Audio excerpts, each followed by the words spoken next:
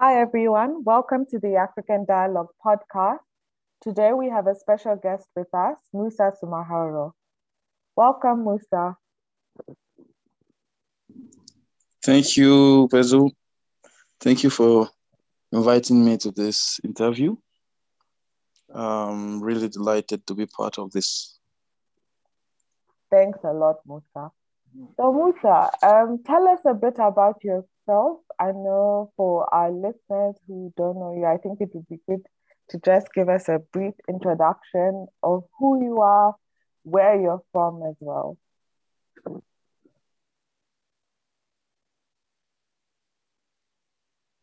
Okay. Born and grown there. Um, I'm a conflict analysis and organized crime analyst. I studied law and political science in Cote d'Ivoire, respectively at the University of Atlantic and the Center for Research and Action for Peace, based in Abidjan, there in Cote d'Ivoire. And since 2015, have been working as a field monitor for the ECOWAS early warning system, which is known as ECO1. And after that, I was recruited by Interpeace, which is an international NGO from Switzerland. I was working as a program assistant at the regional office of Interpeace for West Africa, based in Abidjan. And then I moved to the Institute for Peace and Security Studies, based here in Addis Ababa, as a researcher in charge of West Africa and Central Sahel. Prior to that, I was a consultant for an ECO1 project, which aimed at creating response systems in the 15 countries of ECOWAS. So in the frame of that project, I worked with several NGOs like the Fund for Peace, Creative, and international development agencies like the USAID. Then we during that project, we were able to lead country risk and assessment and vulnerabilities assessment for Cote d'Ivoire in order to facilitate the installation of the response system to the early warning data produced by ECO1.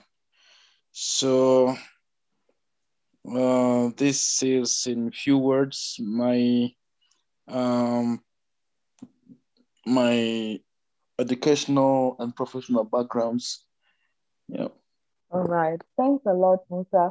It's very clear you've had some vast experience working with different organizations as well. So maybe for our listeners who don't know, something that I found very fascinating about Musa, I had the privilege to work with Musa at some point during my professional career, is that Musa is actually Francophone speaking. So he's from Cote d'Ivoire and he speaks French, but he's actually able to produce very good reports in English as well. I wonder, Musa, how has that been? Has it been something that you found as a learning curve? Is it something that has been challenging being francophone but producing very good reports in the English language? First of all, producing reports in English for me has always been, I wouldn't say a dream, but it has always been a goal. So since the high school, when I started learning English, for me it was an outstanding goal to perform in English and to be able at least to speak it fluently. But since I started my professional career, I noticed that in all the international organization that I've been in or I've dealt with, English is key to, I mean, to grow professionally and be among the outstanding people who are able to so at least participate in prominent events and projects. So for me, it was a goal, but a challenge to achieve it. So now it's a very interesting experience for me to be francophone and who has never attended any English speaking educational system, Yeah, but being able to produce reports in English today is a very good experience. And I would say, uh, I mean, thank all my English speaking colleagues who have always supported me wherever I've been, yeah, because they know that I'm francophone, and when there are I mean, some tips and um, some cultural nuances that I really don't master, they do their best to contribute to my growth. So I would like to thank all of them, including you, Pezi. And yeah, oh, and it's really honoring to know that to know that I'm among people who really care of my professional growth, um, and all, always available to support when it comes to improving the language level and so on. So it's a very good experience. that's really good, Musa. So you had mentioned how you're currently a consultant in conflict analysis and transnational organized crime. So Yeah. maybe firstly, you can let us know what motivated you to particularly go into this field of conflict analysis and transnational organized crime. Was it something that you had gone through? Was it just a specific interest? Is it something maybe from your country that prompted you to get into this field? What motivated you to get into this field? Well, uh, first of all, conflict analysis, conflict and transnational organized crime analysis was not a field that I was expecting I mean, to explore. Mm.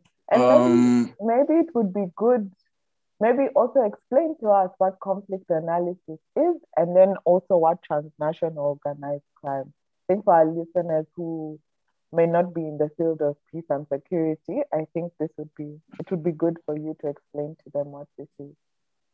okay, okay. Mm, so as I was saying, that field was not the one I was expecting to explore at first, because I started uh, my studies by law, Yeah, the University of Atlantic. So my expectation was to be an attorney or be a lawyer. yeah, But later on, I reflected on the situation of my country because we went through very hard times, starting from 2002.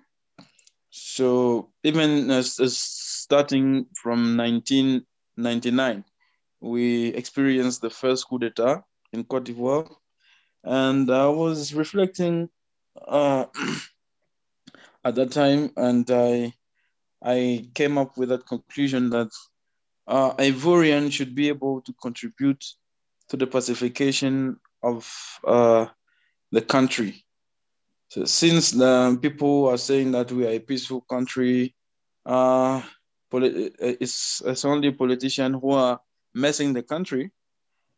So I thought that that was a very simplistic way of thinking and concluding on the situation of Cote d'Ivoire. So I just said, why not contributing to the generation of, comprehensive analysis that would allow people to have the clear understanding of what is really going on, not only in Cote d'Ivoire, but in our in our region, because we have a lot of cross-cutting issues, Yeah. uh, mm, which include transnational organized crime. Uh, because the Ivorian crisis uh, was protracted because of that particular phenomenon, because the rebel groups use the product of transnational organized crime to maintain themselves and Mm. finance their operational uh, activities, if I can call those action activities. But then anyway, conflict analysis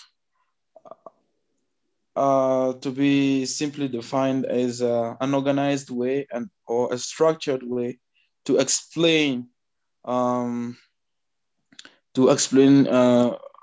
oppositions between different objects. It might be opposition between ideas, point of views, even between at least two people or more.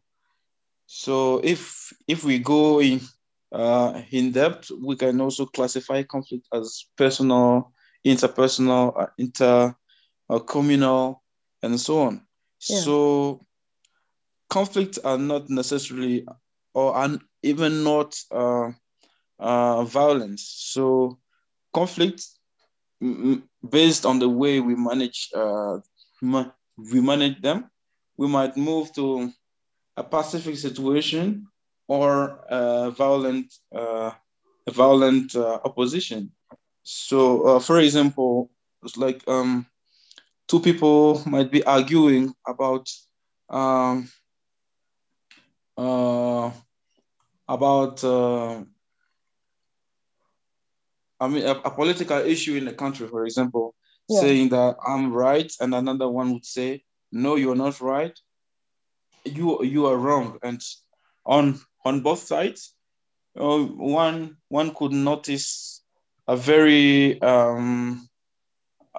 a very hard opposition Yeah. where no one wants to move towards the opponent. So based on the way we manage this kind of opposition, we might move to a kind of reconciliation between the two parties, or a, a violent situation where people might get into fights. So this is uh, shortly what conflict can be under, understood as right now in our societies, interperson intrapersonal conflicts are not object of extensive studies, but Yeah. instead the focus is on interpersonal or intergroup conflicts, as we can see within communities like in Nigeria, where herders and farmers always fight. Yeah. So the focus is on that kind of communal conflicts, and we we also have armed conflicts, which might be intra-country or inter-country. So when you have a rebel group or insurgent groups in a country fighting the government forces, it's a kind of armed conflict, but still internal.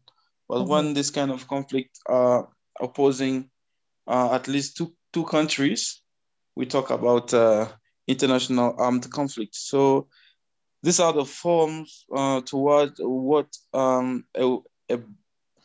a badly managed country conflict can move to. Mm-hmm. So yes, and transnational organized crime um, is I mean correspond to very technical criteria. Yeah. Uh, there are many types of crimes. There are what we call residual crime, and a residual crime. I mean, after a conflict or in in areas where the state is not present or have limited presence, Mm-hmm. we notice small groups, involving in criminal activities just for their survival or Mm-hmm. sometimes for greed. So when it is limited within this specific area or inside the borders of a specific country, that Mm-hmm. cannot be called transnational organized crime. Groups might be organized within the country without going beyond. So this kind of crime are residual since they are acting in a specific space with limited influence. Yeah. But instead, transnational organized crime, as defined by the Convention of Palermo, which was adopted in 2000, um, a phenomenon to be called transnational organized crime has to be led by at least three people Mm-hmm. who act beyond a specific border. So at least between two countries Yeah. in, I mean, since a reasonable time. So the time must be a bit longer. So there should be this criteria of frequency Yeah. where this group of at least three people act between, at least two borders, or with actions can influence more than a country.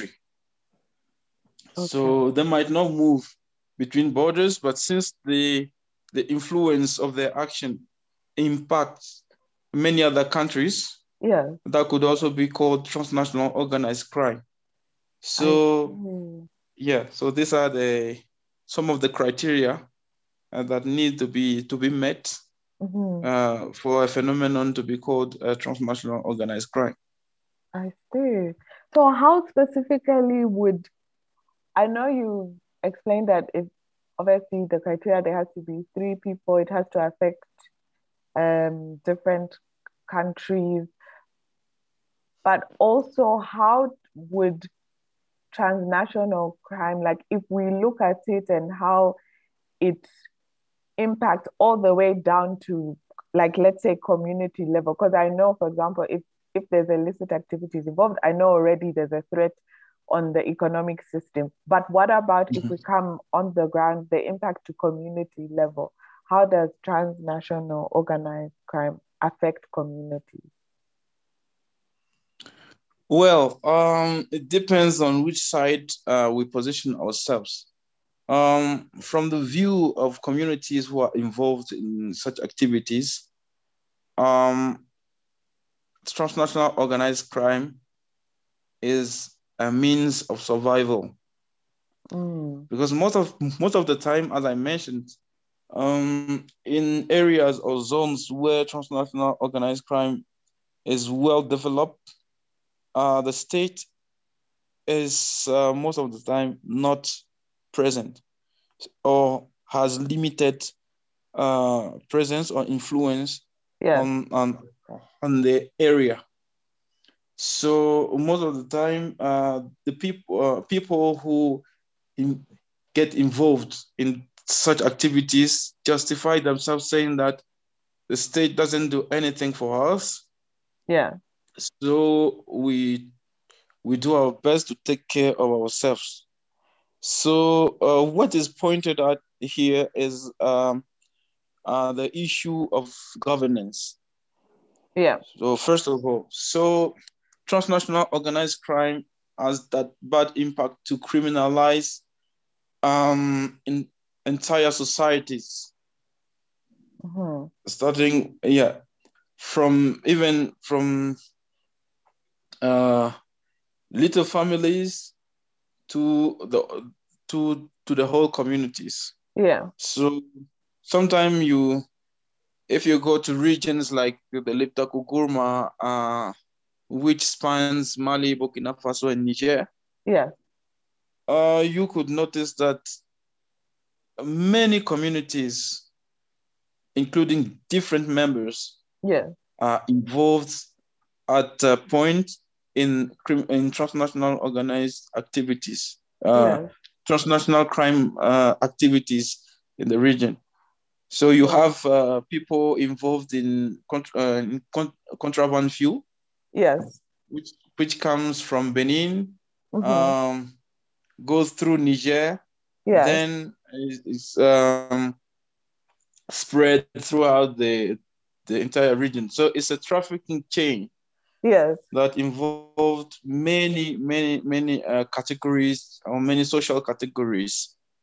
So organized crime really impacts communities who are involved in.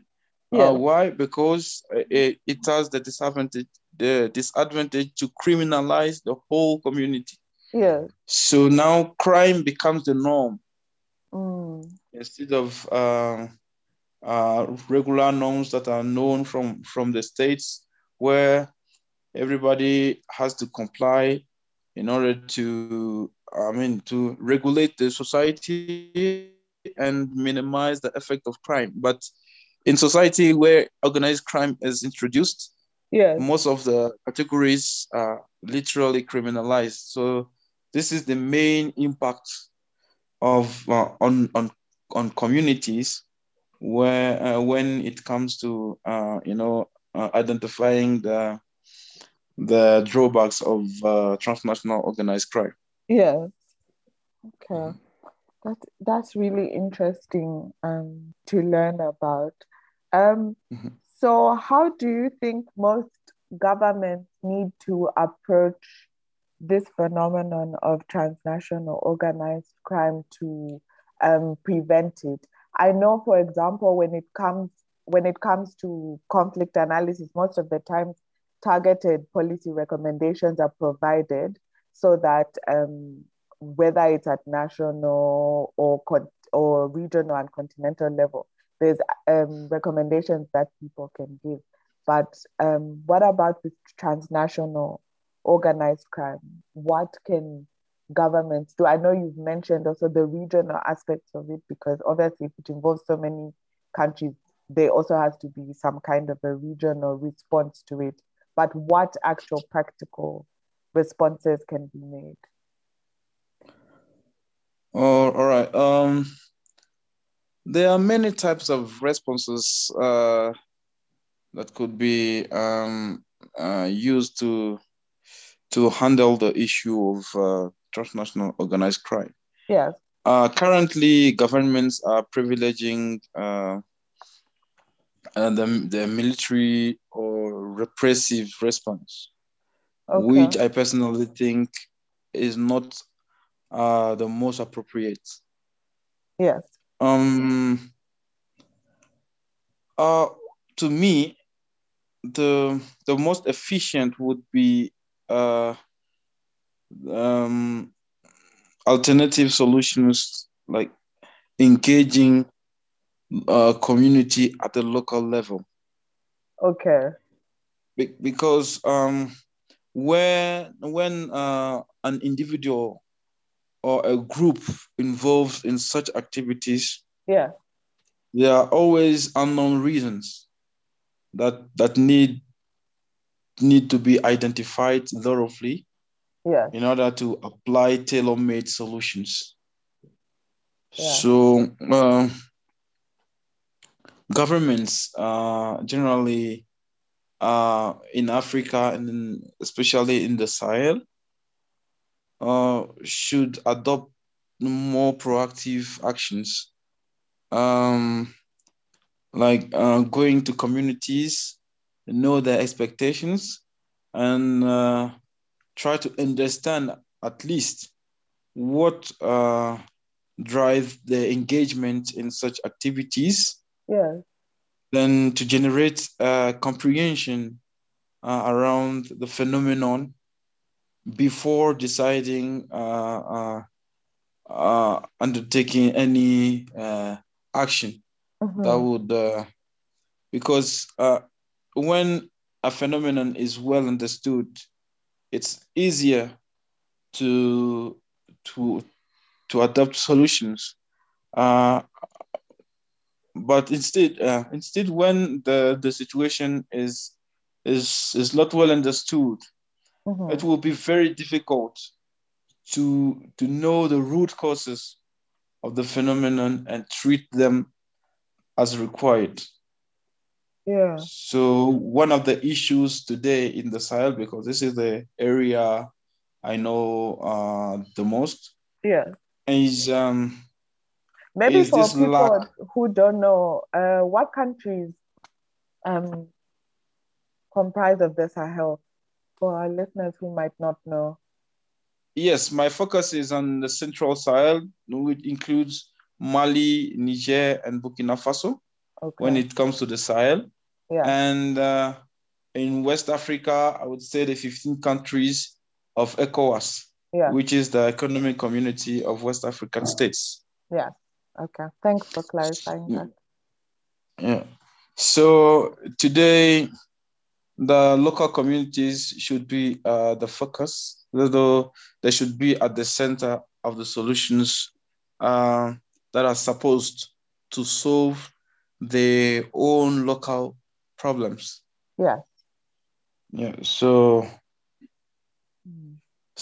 this is the solution that I would suggest the governments uh, to start with, for the beginning. So other issues might come up in the future, but for now, That would be the main approaching local communities would be the best solution. solution. Yeah. Yeah. Mm. I totally hear you. I think it's important to have the people who are most affected be at the center of coming Mhm. up with the solution. Um, Yeah. I guess obviously within the bounds of also having people who are also impartial to also be part of the same solutions. Otherwise, then it might there might be also some interest in Mhm. between the different groups. If the groups that are only involved are those that are affected by the conflict, but if there's someone who's impartial to come in between as well, then there could be also different perspectives that are brought into actually coming up with the solution. Yes, of course. But I would like to add something that's very important. Yes. That some state officials and local leaders are involved in transnational organized activities, Okay. which makes it very difficult to tackle the phenomenon. I But see. there should be very strong political will to Yes. lead such process, especially in the Sahel, where uh, most of the communities, especially in the Leptaku Gurma and yes, in that specific region, Mm-hmm. um, are almost generally criminalized, and some some well-known businessmen are also involved in the phenomenon. It was the case of Old Abidin in Niger, who recently passed away. He was uh, a prominent figure of the ruling party, and it was really connected. to the political sphere, then it's a kind of intricate relationship that exists between these businessmen and political actors and local communities. So even with the with the defense and security forces, so it's a kind of gearing system that needs to be well understood if uh, solution if we want solutions to be well applied, because this gearing system is what sustain the phenomenon in the region. Hmm. Interesting. Okay, so maybe the last question now is what advice would you give someone wanting to pursue a career similar to yours? Well, I would first of all welcome the person because it's a very interesting field to explore. Conflict analysis and transnational organized crime um, analysis too are very key to contribute to the pacification of our communities. Yeah. Uh, as we all know, Africa needs peace more than anything else. Mm-hmm. So, first of all, I would like to advise the person to be really focused and be aware of his or her environment. Yeah. Um, get to read a lot Yeah. about I mean conflicts and organized crime itself, Yeah. because both phenomenon are interlinked. Mm-hmm. And yes, build a solid network within the professional who are engaged in the field. Yeah. Yeah, this is very important. As when you start your career, you need to be guided, and you need mentors to guide you throughout the process, and so forth. Yeah.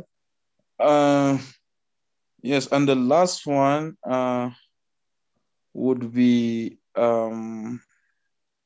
patience, because in this field it's sometimes very hard to to reach uh, the key targets, as this might even be dangerous for the researcher himself. Yeah. When you engage in analyzing a phenomenon like transnational organized crime, Yeah. you have to be aware of the fact that you are going to break a business chain. Mm-hmm. So you have to be careful and pay attention to yourself and how you speak to people, where you speak to them. And yes, so one should be very careful, but it's still a very interesting field to Yeah. explore. So if someone wants to engage, then it would be the person will be welcome.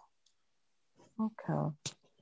That's really interesting. So any last words that you have for our listeners? Any encouragement that you want to give them? Maybe a lesson that may not, or some piece of advice, maybe just generally, like not necessarily from your professional career, but it could just be a general piece of advice that you carry with you or that you apply to your life that you feel other people should be able to also apply in their life. All right. Um, First of all, I would like to thank you, Pezu, for organizing this interview. Thank It's a you. pleasure to support Yeah, such a valuable initiative. yeah. Merci Mm. beaucoup, Moussa. Très, très. Then for our listeners, I would like to tell them to be, I mean, to stay focused and to believe in themselves. No matter what happens in life, when you really want to engage in something, Yeah, never listen to people who are trying to discourage you or prevent you from doing what you really want to do. You have to yeah. believe in yourself and stay focused and work accordingly. So this is a principle that I always apply in my life, being professional, social, and so on. But it is very important to believe in yourself and stay focused. That's a Thank you good very much. piece. Thanks, Musa. That's a good piece of advice to stay focused and always believe in yourself. I think Yeah. that's really good. So, listeners, thank you so much. And as you've heard, we've learned a lot today from Musa, from transnational organized crime to conflict analysis, to how this affects local communities. And most importantly, he wrapped up with leaving us with a piece of advice on ensuring that we must always stay focused and believe in ourselves. So, once again, merci beaucoup, Musa, and have a good day. Bye bye. Thank you, Peso. Same to you.